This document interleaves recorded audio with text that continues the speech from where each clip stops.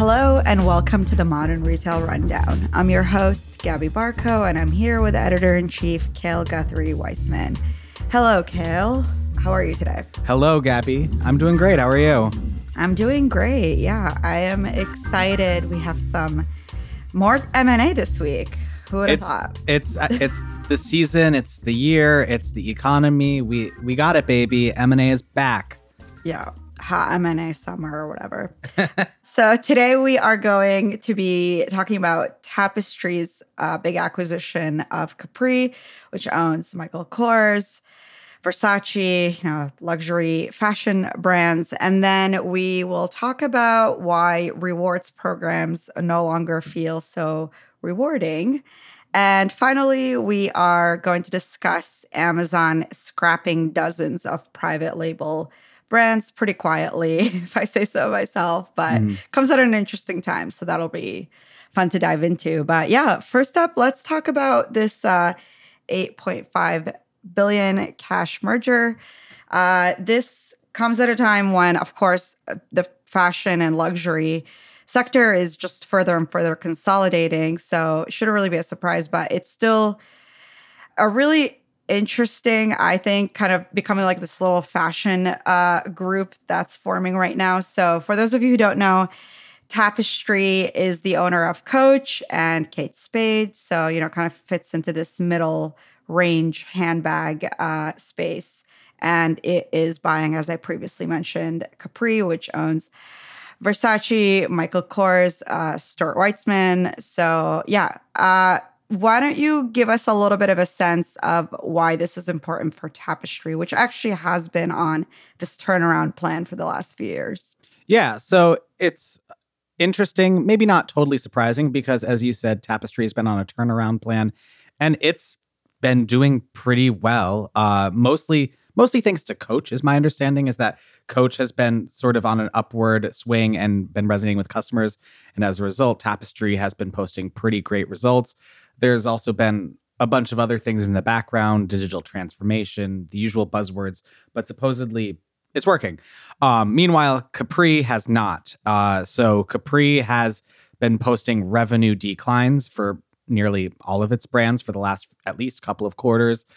And so Capri clearly was in need of something to change, it seems like, or, usually those companies announce turnaround plans, but what is a greater turnaround plan than just being bought up by a competitor?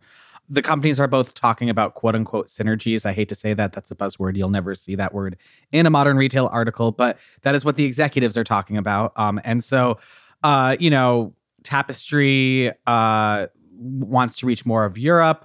Capri wants to reach more of Asia. There are different things that they're saying will help. I imagine Tapestry's e-commerce presence, which is supposedly quite good, is probably one thing that will be very helpful to Capri. But all being said, it shows really that Tapestry is trying to become a luxury powerhouse. As you said, it's sort of in the middle. And there are other luxury powerhouses overseas that if you talk to any company that's based in the United States, they all say, we want to be the next LVMH. It seems like maybe this is an attempt to actually do that, Yeah. I think the idea of an American luxury group or conglomerate or what you will is interesting. And I actually wanted to talk a little bit more about Tapestry's turnaround plan that started actually in late 2019 when their CEO came on. It's so, as you mentioned, they really revamped and started focusing more on e-commerce. They closed down a bunch of stores. Coach specifically was starting to become just very diluted over it's sort of like maybe the 2010s. And they actually, what they did was go back to their roots, which is those like vintage Coach bags that you see hopefully at your local vintage store on Etsy. And those are really the sought after ones versus what they kind of started to go into more in more recent years. And yeah, they, brought on celebrity influencers. So it's really helped them a lot with kind of going back to their roots, but also being, moving more into digital. Same thing with Kate Spade. But on the other hand, I think with Versace and Michael Kors, some would argue that, those have actually been on the decline. Not only, I mean, we see it in the numbers, but just even the cultural cachet. Yeah. Yeah. So it'll be interesting to see like how they bridge that gap by, I don't know. I mean, I assume they're going to be sharing resources and whatnot. Yeah. And I think that another thing that Tapestry seems to have been focused on is something that's very important with a lot of companies now, which is profitability.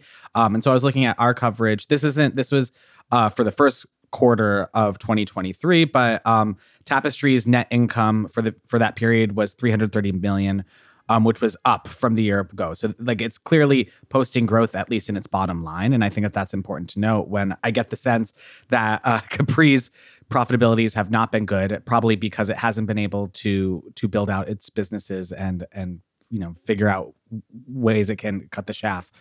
So yeah, it'll be interesting to see what it is. There's another point that I wanted to bring on, which was I was reading a great piece from our sibling publication Glossy. You all should read it. You all should subscribe. But my colleague Jill Manoff wrote a nice little analysis about the Tapestry Capri acquisition. And one thing that I think is very true that a lot of analysts are saying right now is that if you want to be a leader, especially in the luxury space, especially in the luxury house space, you can't rely on one brand to lead that way. There can't be just one leader. So with Tapestry, Coach was leading a lot of its gains, and it was clearly in the zeitgeist, but it's trying to have its other brands also come up and see sales growths be in the cultural zeitgeist. And I think with Capri, there are more options for Tapestry to try and revive a brand so that it can be a collection of many brands that are all ideally on the up and up and not just relying on one, mono brand leader that will be able to, lead while the other ones sort of fall flat. Mm-hmm. Yeah. And we've seen this a lot, sort of like diversifying the portfolio and keeping a mix between, high end, of course, the highest end, I guess you can get of luxury. We see this with LVMH, and then, going all the way down to beauty, which of course is like a little bit more accessible. But the idea is that, yeah, you want to be able to penetrate as many categories as possible. And now it even includes spirits, of course. Yeah. But yeah, with that said, I think, as we always end our M&A segments, this is obviously a little bit different than a CPG or a startup acquisition, but it just goes to show that I guess it's a ripe market for M&A, and we should be expecting more is what I'm hearing through the grapevine. Yeah, we are in a time of consolidation. It's very funny because we've talked about consolidation for years now, that we're heading toward it, and then it never quite came. There would be a press release here and a press release there. But this summer is really it. A lot of companies that have been able to get by the skin of their teeth are now realizing they either have to close up shop or find an acquirer. And so we're seeing that there's almost certainly going to be more. If you know about any that are about to be announced, reach out to me or Gabby. We'd love to hear from you. But yeah, it's we're definitely seeing a new movement just in the overall funding and acquisition space. Yeah, it's all about extending the runway until we have that quote unquote soft landing, which I've become obsessed with the term. So we'll see if that actually happens. Yeah, next up, we are going to be talking about loyalty programs, probably one of my favorite topics also. But, this is really interesting because for the last few years, I've written a lot about, it seems like every retailer, every brand has revamped their loyalty program to, I don't know, I guess just attract more customers, of course, recurrent purchases. But now in the last few months, I would say 6 to 12 months, we've seen that scale back, but in a very quiet, sneaky way, at least to the actual user. So yeah, if you haven't noticed and you're a rewards program user at some retailer stores, it ranges from Starbucks to Urban Outfitters to Sephora, you are getting those perks taken away very slowly. And there is reasoning behind it. It is really interesting, though, because this is also a time when these brands are supposedly trying to, keep these customers around. So it's an interesting strategy. I don't think we've really seen it since the sort of rewards program renaissance started about a decade ago. Yeah, it's super interesting. We're seeing a lot of changes to loyalty programs. And it's funny because you see these one-offs and you get a press release that says we're revamping our loyalty program. And unless you think critically about it and you compare it to what it was before, you don't realize that it's actually a reeling back of the resources that were there before, the perks that were there before. And, there are examples that are very one-off, but then when you put them together en masse, it shows that these companies are all trying to not give away free things as much as they have before. And it's clearly because they're trying to, make their balance sheets look better, shore up resources, prove that they can hit profits and cut as much fat as they possibly can. I do think that there are a few examples that there was a CNBC article that talked specifically about this. But the first example, which is the most obvious one, is that it's really hard to get elite status on an airline right now. And so it used to require a certain amount of points. American, Delta, United have all upped the number of points in order to reach status. And there are a few reasons. One thing, it'll probably make it. They don't want everyone vying to get an upgrade, probably. And they also, and I've noticed this firsthand, the lounges are really full. I think everybody got credit cards over the the pandemic, and they all gave lounge access. And so I think that they realize that they're not as elite as they once were. And so probably they're trying to cut back on that, which I think is very silly.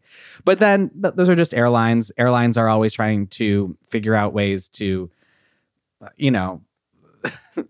not give as many perks as they say they're going to give, but retailers, as you mentioned, are also doing it. So some of that was with free returns. We have Urban, Abercrombie and Fitch, Nordstrom Rack, even Amazon have all started charging for returns. Then there are like birthday programs. Do you know about the birthday programs? You wrote about this, right? Oh, do I know about the birthday programs? Yes. Sephora earlier this year, my birthday was early in the year, so I managed to escape this, but they had a really, really huge backlash because they do this, free birthday gift on your birthday month every year. And they essentially took that away. Now you have to use your points, which, you accrue over time by purchasing to actually, pick out a gift. And it's just it's very emblematic because usually, Sephora is known for giving out samples and just being very good to even the entry level loyalty users. But I think the returns thing is really interesting to me because that is now being used. I mean, the fact that we think about it as a perk now as opposed to just a given is really interesting. But even Starbucks is now making it, it takes longer for you to get a free cup of coffee when you purchase over time. But this is maybe just an aside theory of mine, but the fact that it takes you longer and that the restructuring of the points is essentially making it, gamifying a longer turnaround for the reward is maybe a retention strategy that we maybe haven't connected the dots on, or the customer usually doesn't. But at the end of the day, it's still gamified. You still open the app and you see the same, interface. Yeah, I think you're totally right. And I also think it's a realization of the psychology at play with loyalty programs. I've not crunched these numbers. I've not done this analysis or psychological outreach, but I am sure the people who participate in loyalty programs are not keeping a close eye on them. They are just happy to be in them. And I also think that the people who do opt to be in loyalty programs are less likely to stop. They feel like they're getting a freebie no matter what. And so they might be slightly perturbed when the point system becomes a little bit more difficult. But also, it's a much different churn rate, I'm guessing, than it is for a brand new customer who's not in a loyalty program. So it probably is really easy for a retailer to say, well, we're going to make it, 25 points instead of 10 now. And they won't, maybe people will tweet about it, but they're still going to go back there because they were already in the system. They already were going to get that coffee or buy that product from Sephora. And so I imagine it's one of those things where the people who are already participating in that program are less likely to stop participating simply because they joined it because they were loyal to begin with, you know? And I can also let's talk about the returns for a second, because I'm currently dealing with hell with this right now with Amazon, which was the king of free returns. It was always easy. Sometimes you'd have to print out a label, but that would be it. But right now I have to go to a Whole Foods in order to not pay for my return. And then otherwise I would have to pay like $10 to $15, which is, I don't think this is for every product. This might be a very singular example, but I have never had to make this much of an effort in order to return something for a company that has tried to impress upon me that returns are free and it's really easy and all these different things. Yeah, because the whole the biggest perk really is you go to a UPS store to return an Amazon product and they actually ask you to take it. At one time they were like, you don't even have to put it in the package. You could just literally hand me a product, which if it's an embarrassing purchase is always a fun, awkward interaction. But with that said, I guess maybe it'll probably take time to figure out whether these are impacting purchase patterns or actual loyalty to the brands, because like you said, if you already have the app on your phone, eventually you'll get there, to your whatever free perk, but it will take a lot longer. But it could also just be a symptom of this, tightening of the belt and the recession, and just gives like the general vibe of that. Yep, exactly. Speaking of cutting back, let's talk about Amazon cutting back on dozens of private brands. So it's a very controversial strategy by Amazon, like many of its strategies. But over the last few years, they had added, feels like dozens. It is, right? It's about like 30 at least apparel brands. And it's actually scrapping all of them. Even some furniture brands are going. This comes just a couple of years after the company has built out all of these so-called essentials lines. But the ones that are going are interesting, I think, because they don't have the name Amazon in them. So if you were just an innocent, browser of the site, you probably wouldn't even realize that they're owned by Amazon, which is probably by design. But they're all going, and our guess is probably that they're just not profitable, or maybe they're just too much of a headache. Do you want to go into this, the controversy of why Amazon launching these brands was a big deal to begin with? I mean, it was, when it happened, it sent shivers down many a seller's spine, because the question was always, is Amazon a retailer? Is Amazon a platform? Or is Amazon a brand? And the answer, especially in regards to these private brands, is, well, we're all three, depending on what day you're asking us. And so, there are a lot of brands who prided themselves on being only on Amazon and being able to get a badge like Amazon's Choice or getting the buy box and things like that. But when Amazon introduced its own brands, those seemed to be getting, pretty preferential treatment, especially in search results. And so it seemed like Amazon itself was competing with a lot of these other brands that had built themselves up as trying to be Amazon exclusive brands, or, brands that sold predominantly via that third-party marketplace. And so, if you talk to Amazon, it would say we weren't competing with anyone. And also, our brands comply with the same rules that other brands do. But it also, created kind of a chilling effect, especially for companies that were making things that were more value-based. So if I were a brand that was making, I don't know, for example, a battery or something like that, and the idea was I was going to sell it on Amazon, and ideally I would be able to get good search results, I would be able to get the Amazon's Choice. Always in the back of my head, my fear would be, well, what if Amazon introduces a product that is very similar to mine, and then I suddenly lose that placement? And that's been an issue that's been going on for years. And there have been, lawsuits related to it. They're like, one of the big antitrust issues that Amazon is facing has to do with this. And that's probably one of the reasons why Amazon is cutting back on this, is that this is a way to look like it's appeasing regulators. But, I think you're totally right that some of these did not seem to work as well as Amazon wanted to. If you look at analyses over the last few years of the various brands that Amazon has launched, they did not become as ubiquitous as I imagine the company thought it would. And so there are a lot of different elements at play, but in some ways, this could be pretty good news for third-party sellers, especially those that have been worried that Amazon was going to try to compete with them on the brand front. Mm-hmm. Yeah, and the statement they put out, the VP of private brands there, I think is really interesting. They said, we make the decisions based on our customer want, and basically admitted that the two to three brands that actually work are Amazon Basics and Amazon Essentials, which, surprise, are the ones most people do know are the sort of, store bought version of what you see on Amazon. And so they are going to be focusing on those and just doing away with all the others. Yeah, absolutely. It's super interesting. And it's I doubt it's getting rid of completely the private business, but it shows that it needs to be more selective with how it approaches it. Mm-hmm. One more thing I wanted to bring up is that I think it is interesting that it's the apparel specifically that's being largely impacted, because this is such, like grocery, apparel is very hard for Amazon, or has been very hard for Amazon to crack. Like they want to, attract all these luxury brands, all these actual like legit sellers, but at the same time, like they have obviously just went on a rampage of introducing all of these apparel brands. So it's an interesting toggle back and forth between those.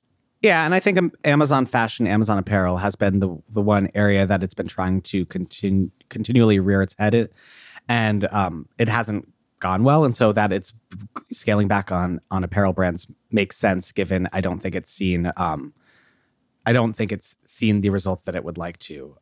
There's another data point that I want to look at or point out, which is Marketplace Pulse has really great analyses, especially about Amazon private brands. And it's been keeping an eye on its growth for years.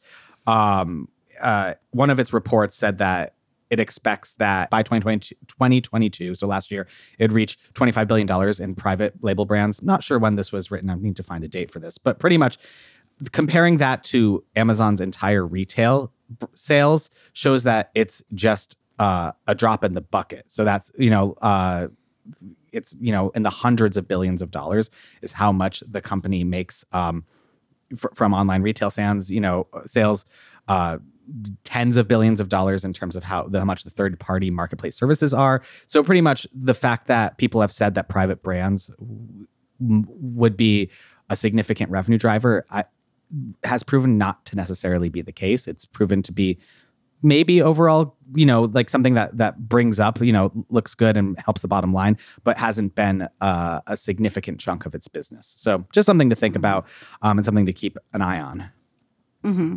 Yeah, I'm really interested to hear from sellers. Like, is this a sigh of relief, or is this just sort of like, oh, it's just, it's the latest move where, the other shoe is about to drop. I don't know. Amazon always has something in the works. So we'll see what it actually means to third-party sellers. Yeah, absolutely. And like Amazon was very, very clear whenever anyone would ask about its private labels, it would always try to downplay it. It's told outlets in the past, our private brands are 1% of our business compared to other major retailers where it's as much as a quarter. So I think it's, this is all in line with what Amazon's been trying to portray in terms of this area of the business. Anyway, sorry. Yeah. No, it's okay. And then, last but not least, we should mention that this, of course, is somewhat related to the tensions of how Amazon operates, given that they're going through some antitrust related lawsuits, what we talked about just a couple weeks ago. Yeah. So pretty much Amazon has been in the news a lot because antitrust regulators from multiple continents have been going at it for a variety of practices that they allege are anti-competitive.